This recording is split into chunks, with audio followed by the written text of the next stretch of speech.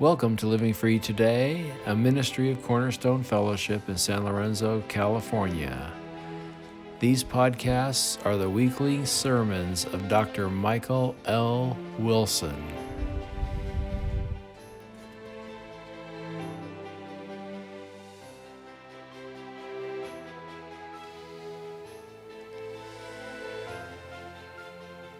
Please open your Bibles to Luke chapter 7.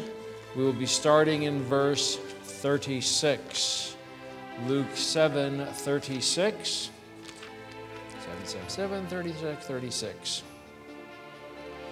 This is a parable that comes while Jesus is at a dinner. The setting is that a Pharisee, and we know his name to be Simon, that a Pharisee invited him to dinner. And the way dinners went back then in Jewish tradition is that you wouldn't just, as one guy, invite another guy to dinner. You would choose that person to be the guest of honor and invite a bunch of other people.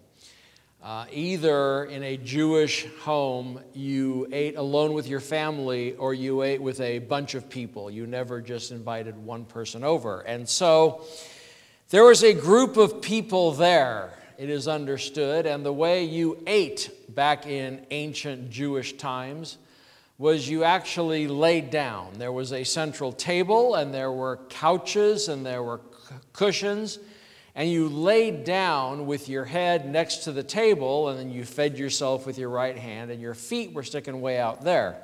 And so when this woman came and started touching Jesus' feet, she isn't like under the table. There was no under the table back the way they ate. You don't get things like chairs and tables like we have today until the European view of everybody is a king and everybody is royal, therefore we sit on thrones when we eat. That's kind of where that came from. Back in Jesus' day, you didn't sit at a table.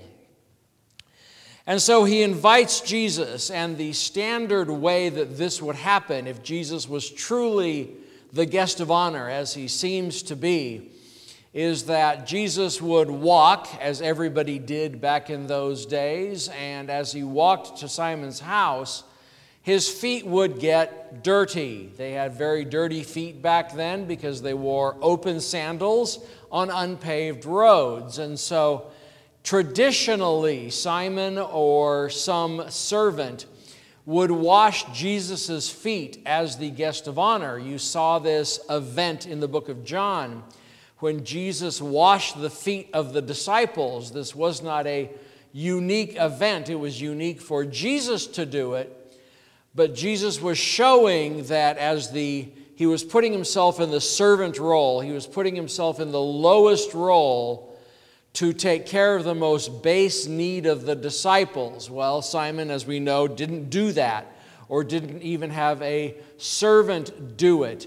You would, when the person came in, you would kiss them on both cheeks as a sign of honor. And this goes to the tradition that is shown when Judas kissed Jesus in the Garden of Gethsemane. It was actually a sign of honor, of lifting him up, and of course led to his arrest and things of this nature. So men kissing each other on the cheeks, very French-like, if you will, was not uncommon, had nothing strange about it. And then they would give oil to put in the hair because it was a very dusty sort of place. Your hair could get all messed up. And so to dress up, you would put oil in your hair and then comb it through, and that would give your hair a nice sheen and actually have it be combed. You know, today we use all sorts of shampoos and conditioners and things of this nature. Washing your hair was not a thing in Jesus' day. You oiled it, and that is something that Jesus talks about. And of course, that did not happen. So the other question you've got to ask is, there's a woman, she's called a sinner. If you look at the history and you look at the Gospels and you look at the New Testament about how life was in Roman times, a woman who was publicly known as a sinner was most likely a prostitute. And that is because if a woman became a widow and was fairly young, or if a woman was divorced, which was easy to do in ancient times, and she couldn't get married, the only thing she could do, according to the Scripture, according to Paul, is beg or be a prostitute. Now, if she was a beggar, that is not a sin.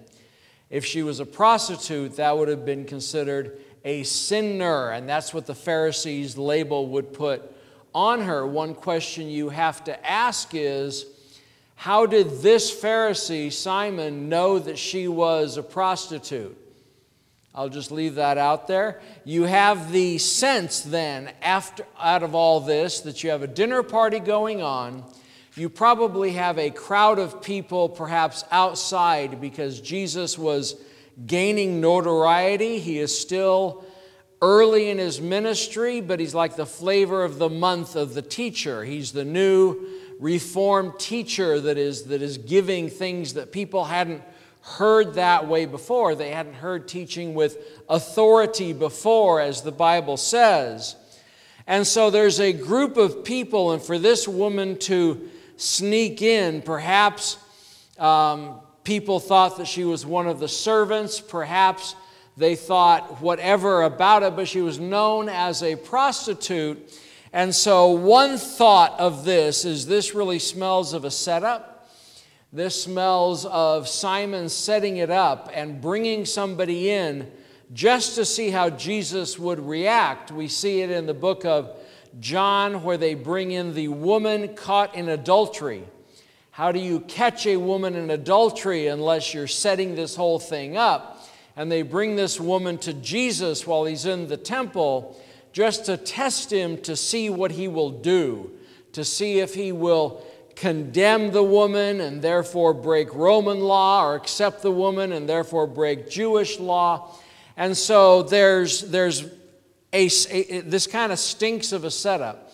It doesn't really say it's a setup. That isn't really seen in the Bible. It doesn't say that they were trying to test him, as it says in other places. But the idea that you have this woman come into a home, now granted their homes were much more open than they are today. Today we can go home after church and lock our doors and lock our windows and pull the shades and keep everybody out. They didn't really have that. Your average person didn't have glass in their windows, didn't have a lock on the door. So because of that, it's easy for crowds to gather if Jesus is going to dinner. Perhaps the crowds were gathering because they wanted to hear what he was going to teach, because he regularly taught when he was doing normal things. And this woman snuck in somehow and is at his feet. Now, she's way over here, they're eating over here, so she's not near the food. I don't know how the room was set up, but it kind of smells. And so the person, Simon, says to himself, and we don't know if this was muttering to himself, just grumbling to himself, or if he said it in his mind. However it was, Jesus heard it. Jesus can read people's minds. You cannot keep a thought away from Jesus, even today. And so he says, if he knew, Jesus, what kind of woman this was, she wouldn't let him touch him. And why is that important? Because if you are touched by a man or a woman who is a unforgiven, un-temple forgiven sinner, an obvious sinner, a tax collector would be like this also. Tax collector on the male side was the worst thing you could be, and if you shook hands with a tax collector, you were unclean for 7 days. That is the Old Testament law. You have touched somebody who is unclean. If a clean person touches an unclean person, the unclean person always wins. A unclean makes a clean person unclean. And so whatever day of the week this was, Jesus was now in a bad way, according to Simon the Pharisee, because he was now unclean for the next week. And so if this was on a Thursday, for example, Jesus could not participate in whatever Sabbath event was occurring because he was now unclean. And so Simon says, Jesus, a prophet. There's a rumor out there that Jesus is prophet, that Jesus is Messiah, and Simon's testing the waters and says, if he would have known that this was a sinner, he would not let her touch him. Okay? And then Jesus gives a parable.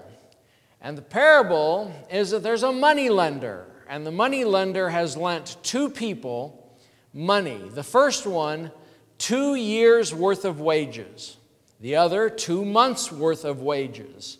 Now, when I say 2 years' worth of wages, it isn't just 2 years of the extra money. It's every penny you earned for 2 years had to pay off that debt.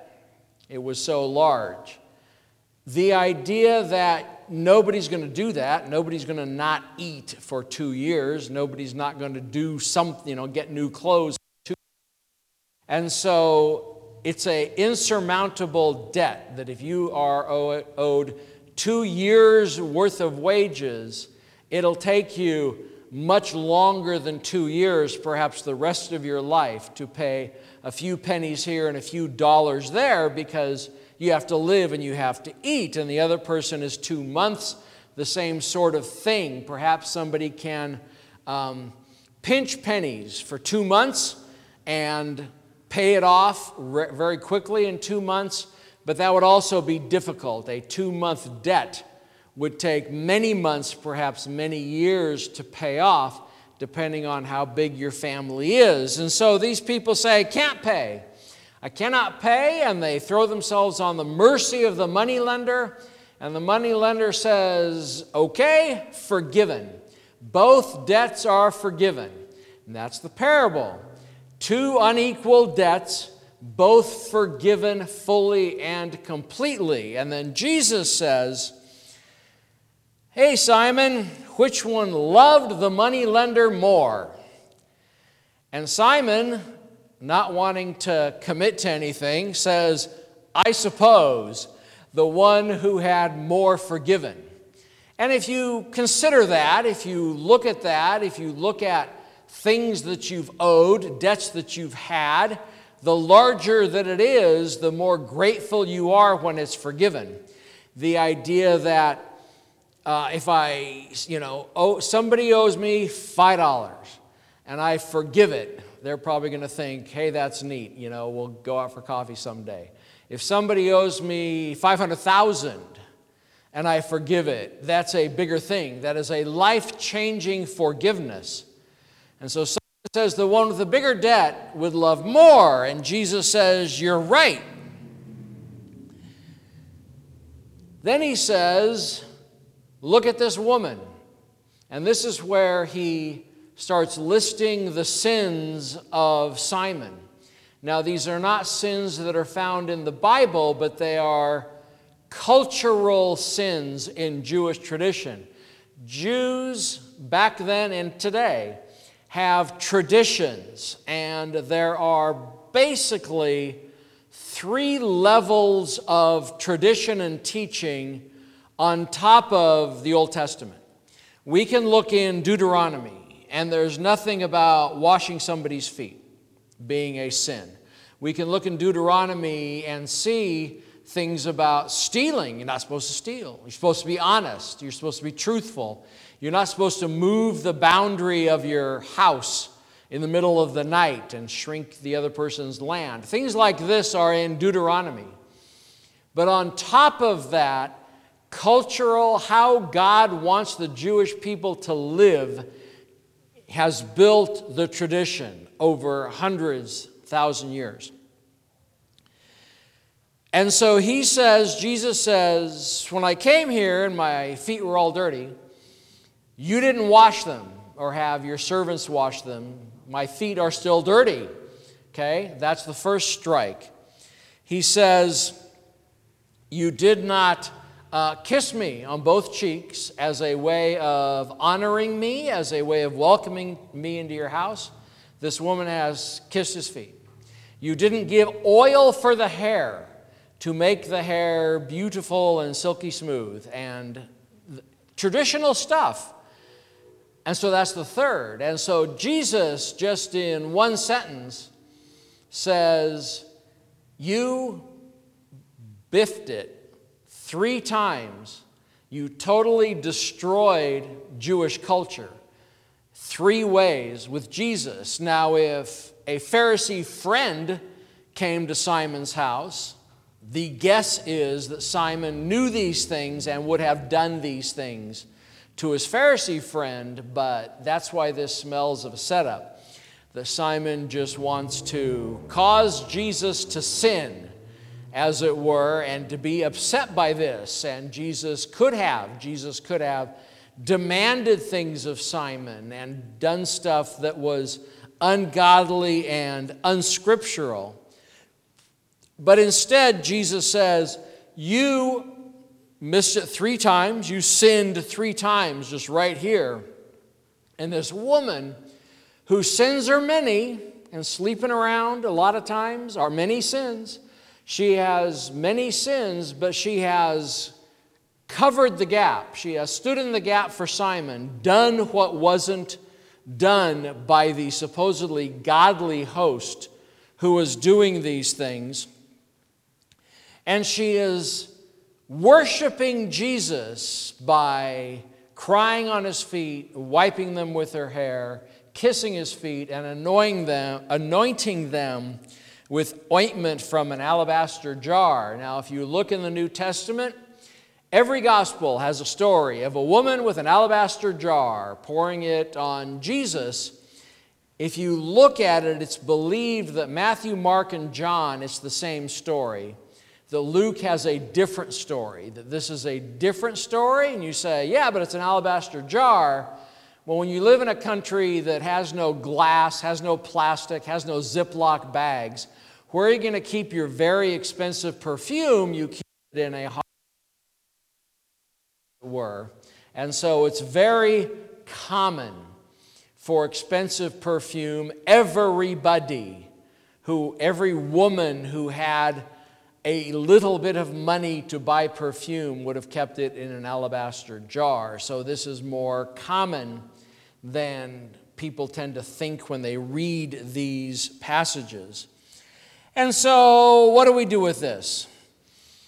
What is Jesus saying to Simon? Is Jesus saying, this woman has 1,000,000 sins, and Simon, you've only got 2. Therefore, this woman will love God because all these 1,000,000 sins are going to be forgiven. Simon is not going to love God as much because God's only forgiving 2. But if you read the story of the Gospels of how your average Pharisee is, Jesus' major conflict in the Gospel is with Pharisees, is with people who were the religious policemen of the day. And if you look at how they act and how they're used in Jesus' story, your Pharisees were self-righteous, self-justifying, self-focused, very, very prideful, demanding, not compassionate, and not forgiving. They were more willing to use a prostitute in this story and a woman caught in adultery in the other story to use people to make their point. They were not living, they were not forgiving. The Pharisee would have never noticed that the woman was worshiping Jesus from his feet, while Jesus did notice. And so, what is the Pharisee's problem? Well, if you turn over to 1 John 1, 8 through 10, John says, if we say we have no sin, we deceive ourselves and the truth is not in us. And I bet if you were to corner that Pharisee and say, do you have sin? He would say, no, because throughout the conflict between Jesus and the Pharisees, they always came up as very self-righteous and very much knowing what's going on, and Jesus was the one who was a sinner. Then if we confess our sins, He is faithful and just to forgive us our sins and to cleanse us from all unrighteousness. If we say we have not sinned, we make Him, that is God, a liar, and His word is not in us. So Simon the Pharisee's problem is that he didn't recognize sin, he didn't confess sin. So if you were to rate the love toward God of the woman and of Simon the Pharisee, the woman knew her sin. She knew she was sinful. She was doing, in her worship of Jesus, confessing her sin. She was laying her sin bare. She was saying, I'm stuck in a place. I have no choice, probably, in that society. And my result is to be living a life of sin. And so her existence day by day in this profession was a lifestyle of sin. And Jesus forgave her sin, a massive debt toward God in her sin. And forgiving her sin, her response was great love to God. Now, Simon the Pharisee, he's not a sinner in his own mind. He's got it all figured out. Him and God are like this. They are just together in everything they're doing. He knows when he wakes up in the morning, God is just so happy to see him. And when he goes to bed at night, God is just so happy that he's going to bed, that everything that Simon does is just tickles God pink because he's so righteous. That is how the Pharisees viewed themselves. Now, someone who has that view of themselves, why would they confess anything to God? They have no sin in their own mind. Why would they confess anything to God? And so Simon's relationship to God is very utilitarian, very pragmatic, because Simon has no need for God except to manipulate the people in the name of God to get things done. And so today, I have met people. Back when I worked in the corporate world, I would witness to my coworkers, and I heard many times, I don't need God. Okay? For a person to say, I don't need God, is a utilitarian, is a pragmatic view. That person and all those people, the billions of people who these days say, I don't need God, they are saying, I have no sin. I have not transgressed anything, and therefore, what God is offering has no application to me because I am not a sinner. And what those people are saying, according to 1 John, is that if we say we have not sinned, we make God a liar, and His word is not in us. We need to be people, as believers in Jesus Christ, we need to be people who are aware of our sin. When we notice a sin, we confess it.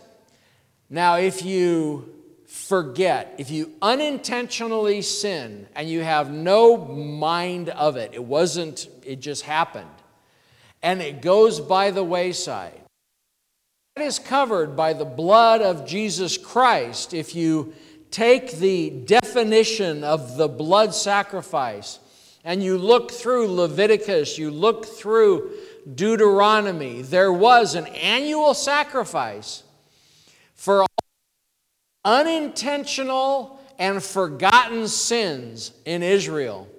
that God made a way. He knows who we are. He knows how we are. He knows that our minds are all over the place and we don't always focus on what we're doing, and we can unintentionally sin, let it go by for years. He knows that. And so He has built a system into the Jewish system, which we get what the blood of Christ means out of the Jewish system. The blood of Christ also covers completely and fully all unintentional and forgotten sin. But if you remember a sin, if God brings a sin back to your mind, and this has happened to me, I have remembered stuff from high school that clearly, I look at it and I pray through it, and I think, aha, I was mean. So I ask forgiveness for it. Now, does that sin so many years ago, if I don't confess it, does that mean I'm damned? Does that mean I'm going to hell? No, because Jesus on the cross, all my sins, all your sins, past, present, and future, intentional, unintentional, remembered, not remembered, forgotten for years, all of them are forgiven because God knows who we are. God knows how our mind works. And so we need to be people who are admitting that we are sinners, that are aware that we are sinners, and we not only confess individual sins, but we put our whole lives at the base of the cross. We put our whole lives under the blood of Christ. Now, was the woman saved because she washed Jesus' feet? Nope. The passage ends by saying, your faith has saved you. So even at this parable, Jesus is saying we are not saved by works. We are saved by faith. The woman believed who Jesus was. And believing who Jesus was, even though He hadn't died on the cross yet and rose from the dead, even she believed who Jesus was, and that is what saved her. And you and I are going to see this woman. We can look for her and find her and see this woman in heaven. I don't think, at least from this passage, we're going to see Simon in heaven. Now, of course, he could have had a change of heart. There's only 2 Pharisees that had a change of heart at the death of Jesus, and that was Nicodemus and Joseph of Arimathea. Those are the only 2 that are mentioned by name. So I don't know, but I look and I praise God for the salvation of that woman, and I praise God for the salvation of us, that whatever sins we have committed, they were nailed to the cross, and we see them no more. Let us pray. Lord God Almighty, I praise your name for the cross, for the forgiveness of sins, that even while we were yet sinners, we came against you and you died for our sins, that we are not able to save ourselves. We are only saved through the blood of Christ. And Lord, we praise you for that and ask your blessing on the remainder of the day. We ask all this through the blood of Christ. Amen.